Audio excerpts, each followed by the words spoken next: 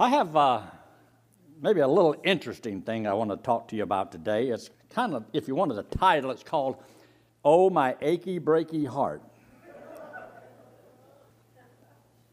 No, I've never heard that song that somebody sung about an achy breaky heart.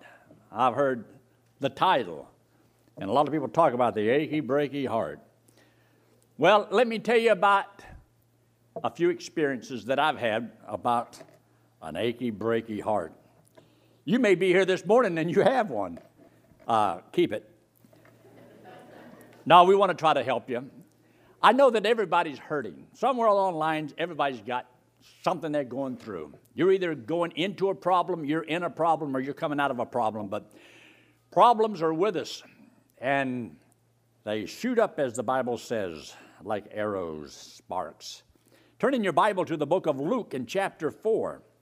The Gospel of Luke and chapter 4. There's a scripture that's quoted in the Old Testament in the book of Isaiah, and when Jesus Christ goes into the synagogue, he stands up and he reads. And this is the scripture that he read from the book of Isaiah.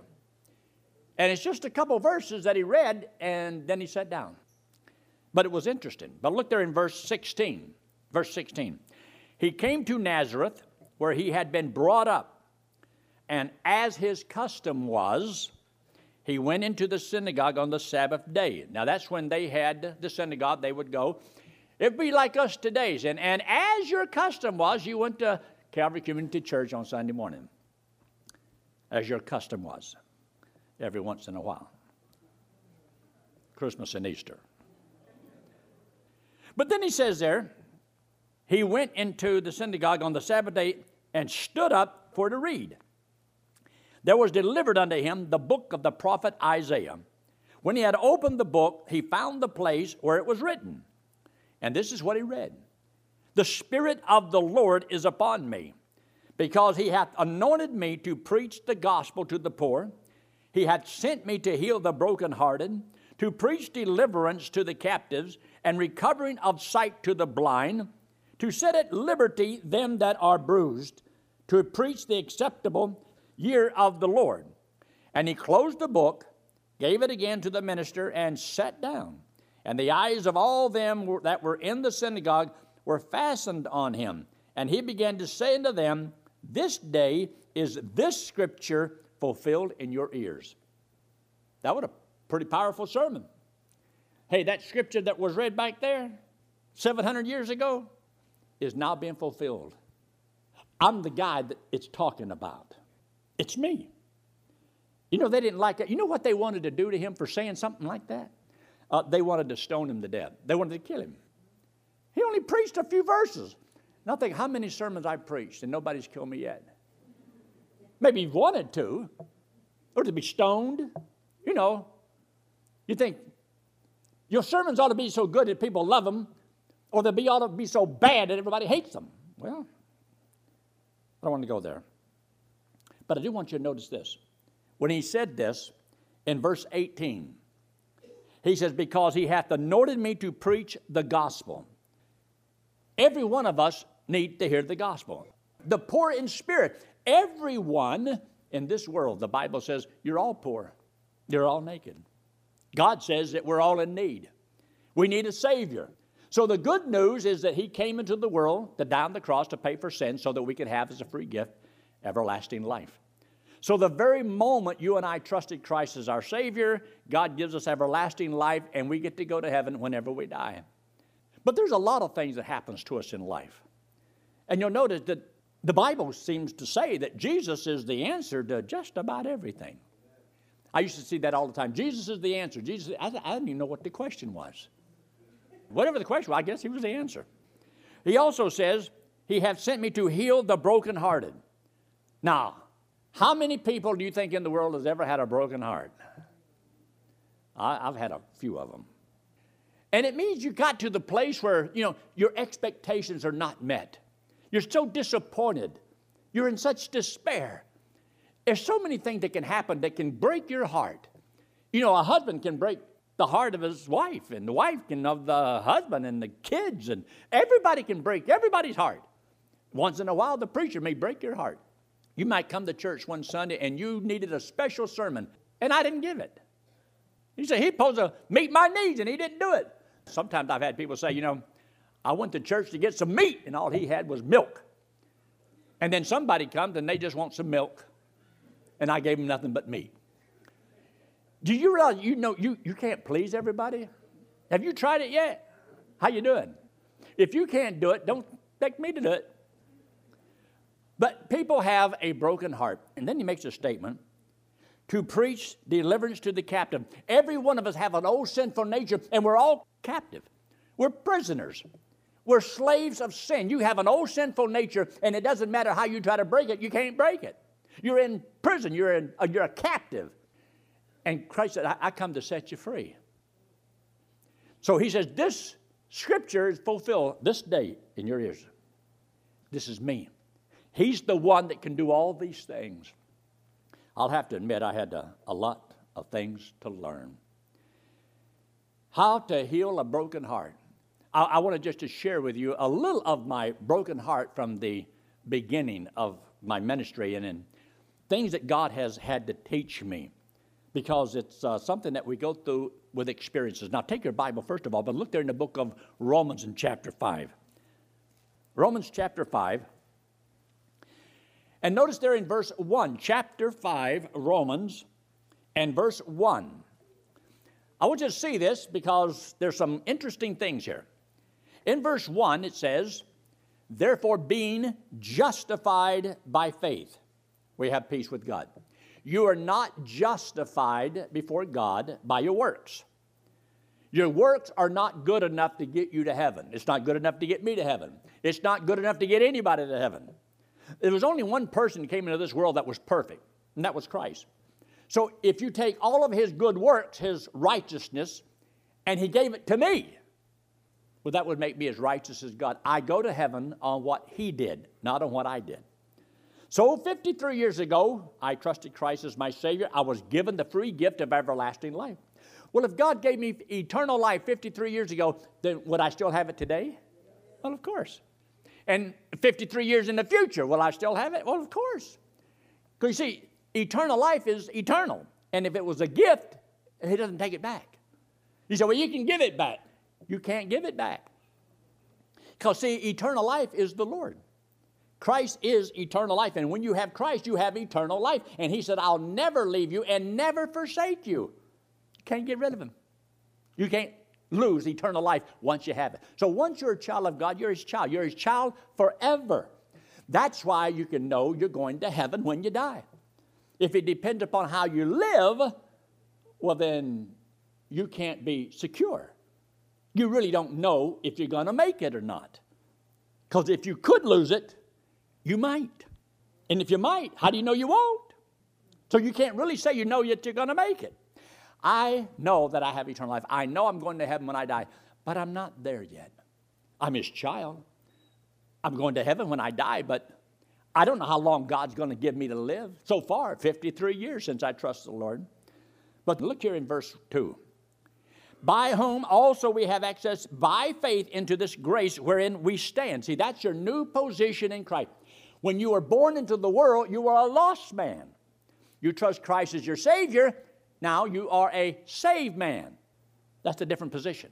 I once was lost, but now I'm found. I once was blind, but now I see. I'm over here now. I'm a saved man.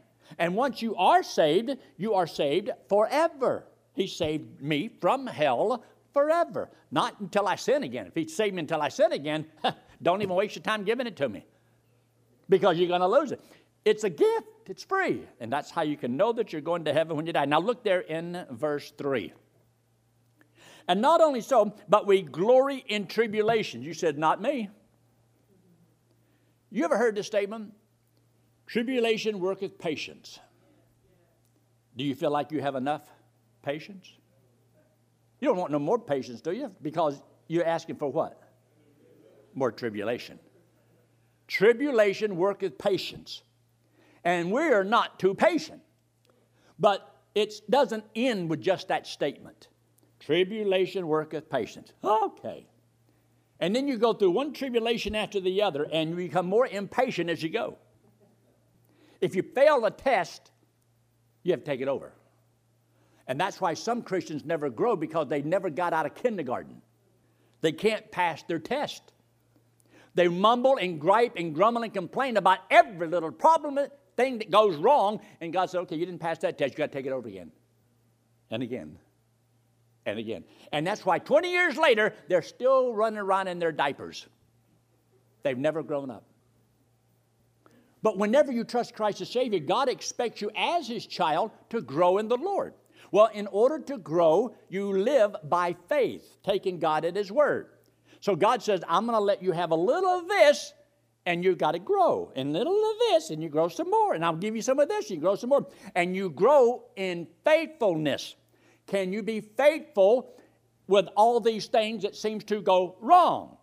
So you're not really faithful to God if there's no opposition pulling you against being faithful. So God allowed the old devil, the old sinful nature, and all the problems of life to try to get you not to be faithful. And God says, I want you to be faithful, and I'm going to bless you if you do. So some grow and some don't. But notice what He says here. Knowing that tribulation worketh patience, patience experience hope.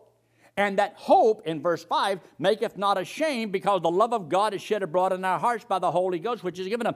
And love is what God is after.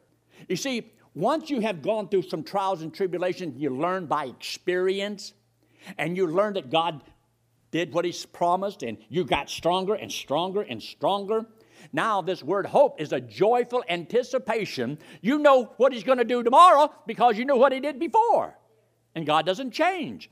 You've gotten stronger in the Lord. You can trust the Lord for the future, and you don't worry about that, and you're not ashamed of it. And that's why He says now, see, you're able to spread the love of God. Whenever you're going through trials and tribulations and you don't accept it the right way, you don't spread love. You show bitterness and hatred.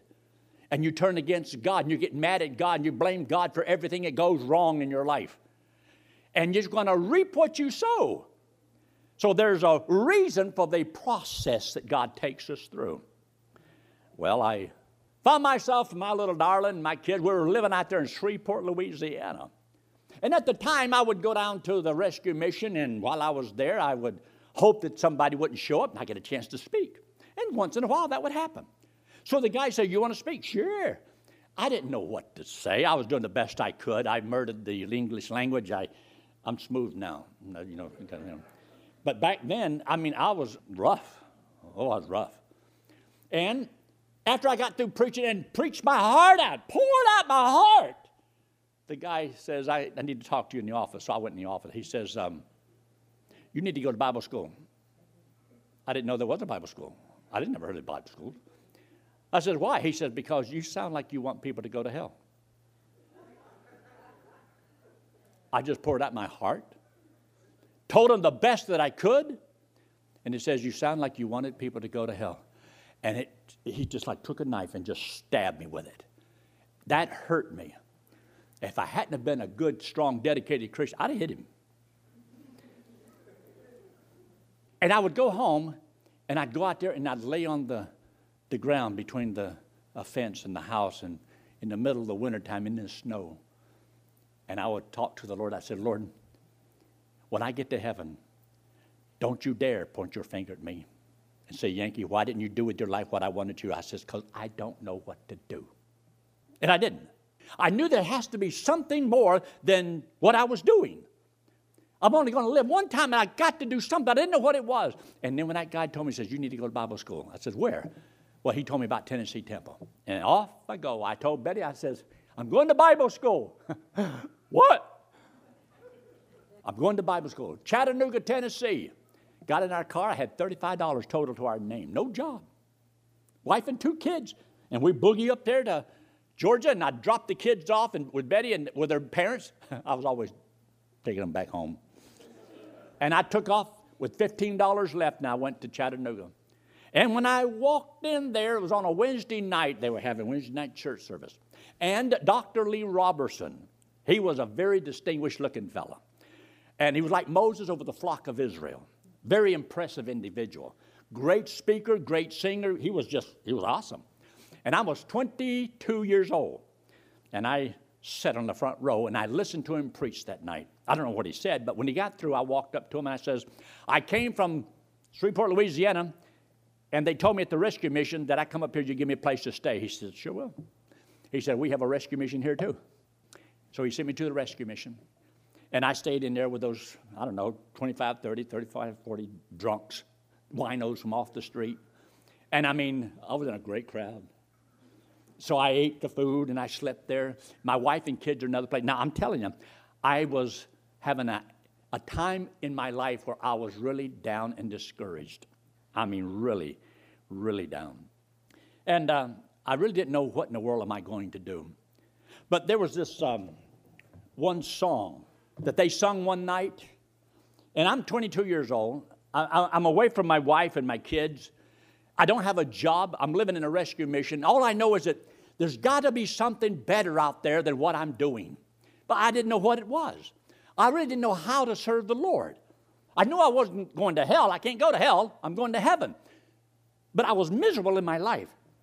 And the guy, Paul Roll, he got up there one night and he sung this song, The Haven of Rest. Listen to the words of this song. My soul in sad exile was out on life's sea. Oh, this is talking about me. So burdened with sin and distress, till I heard a sweet voice saying, make me your choice. And I entered the haven of rest. I've anchored my soul in the haven of rest. I'll sail though I'll cease no more. The tempest may sweep o'er the wild stormy deep. In Jesus I'm safe evermore.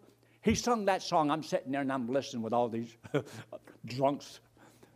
And, half of them are asleep. I think the other half were drunk. But I'm sitting there and I'm listening. And the tears began to come down my cheek. Because I felt like the Lord is my haven of rest. I don't know what I'm doing. I don't know how it's going to work out. I don't have a job. I'm living in a rescue mission. But all I knew is He promised. And I had one tribulation after the other. And then this verse here says, I yielded myself to His tender embrace, and faith taking hold of the word, my fetters fell off, and I anchored my soul. The haven of rest is my Lord. Oh, come to the Savior, He patiently waits to save by His power divine. Come anchor your soul in the haven of rest and say, my beloved is mine. In other words, all I had, it was just me and the Lord. Me and the Lord, that's all I had. And it would get me through one experience to another experience. I had Dr. Lee Robertson get me into the bus ministry. And so I got a few experiences working in the bus routes. And I won a lot of people to the Lord, and I got them to church. Dr. Lee Robertson was impressed that I was a young kid, and I gave it all I had. I just kept thinking about there's people that are going to go to hell, and I don't want them to. I don't want people to go to hell. And it was my driving motivation. And so he'd have me come in his office, and he would talk to him, would have prayer, and talked about, working with the ministry, the school. And so he even talked to me about being the first full-time soul winner for Tennessee Temple. They didn't have nobody to do that. He was going to hire me to be the first full-time soul winner for Tennessee Temple. It was the fastest growing, largest, independent, fundamental, Bible-believing, missionary-minded Baptist school in America. And here's Dr. Lee Robertson, and here's this 22-year-old kid that don't know anything. And he wants me to be a soul winner for the ministry and was going to pay me to do it. He gave me this book. This little book right here is called Crowded to Christ. It's got his name on the inside of it. Lee Robertson, Chattanooga, Tennessee. And he gave it to me and says, read this, because he knew what I was going through. And he was an older pastor, so he had compassion on this little squirt. And so he had me read it. I read this poem that was in this book. And it really blessed my little pea-picking heart. You see, when your heart's broken, it's got to be put back together. And it don't happen all over at one time and one night. It's a process. Because your heart doesn't break all of it once. It's because there's a process. You just get further and further away from God, or you don't know what's going on. And things happen in life. But this is what it says. And this is kind of like how I felt I was, because I didn't know how it was going to work out. But it said, have you come to the Red Sea place in your life where in spite of all you do, there's no way out, there's no way back, there's no other way but through? Then wait on the Lord with a trust serene till the night of your fear is gone. He will send the wind, and he will heap the floods when he says to your soul, go on. And his hand will lead you through, clear through, ere the watery walls roll down. No foe can reach you, no wave can touch, no mightiest sea can drown. The tossing billows may rear their crests, their foam at your feet may break, but over their bed you shall walk dry shod in the path that your Lord will make. I love that. I memorized that poem too. And that was in 1964, all those years. Do you know that I have still, since those times, still had a few little experiences, tribulations, still working on me developing more patience, and that patience is causing me to learn from my experiences, and that experiences has helped build my faith, though I have strong hope in the Lord about what he will and will not do. I know God. That's how you learn him. And because of that, the love of God is shed abroad in your heart, because you knew God loved me all the way. He didn't just love me on the cross. He did love me, because it says that God so loved the world that he gave his only begotten Son, that whosoever believeth in him should not perish, but have everlasting life. But since the day I trusted him, I have learned that God loves me all the time. But it has to be proven to me. It has to be proven to you. You want God, Lord, prove you love me, prove you love me, prove you love me. And it's going to be the hardships of life where God wants to prove to you, hey, I still love you. I'll never leave you, and I'll never forsake you. The Bible tells us that all things work together for good to those who love the Lord, to those who are called according to his purpose. And the reason for that is because God wants you to love him. See, I wasn't saved because I loved God. I was saved because God loved me. My living for the Lord is because I am sold that God still loves me, and he wants me to love him. And so it's going to be the tribulations and such that you go through that is really going to help you. This is a little bit about how I felt at times. Maybe you've been there, I don't know. I felt total failure. Failure. You see, I saw years begin to clip by, and I haven't done anything, accomplished anything, and I felt like a total failure in life. And the thing that most people have within them is the desire to be a success at something. I'll never be a great lawyer or president of the United States. I'll never be a banker. I mean, without me, they would fold. But there's a whole bunch of us little folks.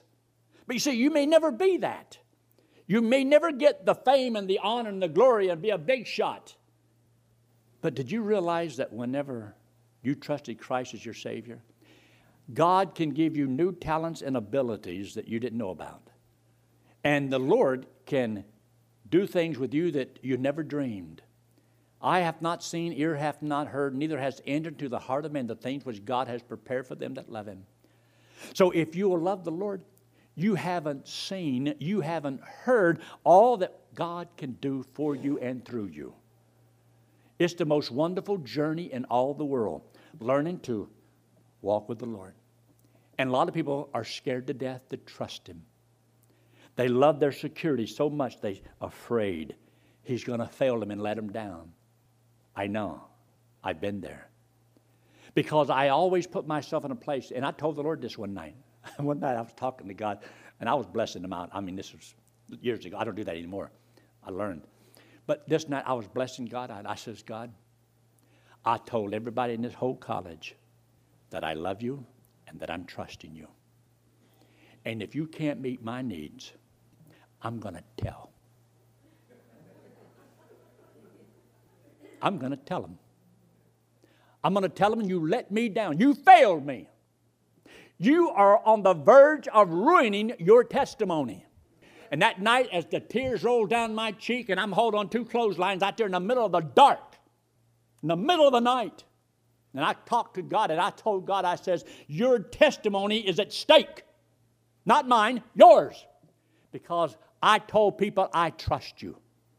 And if you fail me and you let me down, don't you ever expect me to stand in a pulpit and tell people that you'll provide and you'll do this and you'll answer the prayer and all that. If you don't do it for me, you're not going to do it for anybody. You say, you shouldn't talk to God like that. I know. But at that time, I didn't care. But I was being honest between. When's the last time you really had a good, honest talk with God? And tell him how you think, how you feel. I'm scared to do that. But there's times when you'll feel so lonely. This is what caused you to have an achy, breaky heart.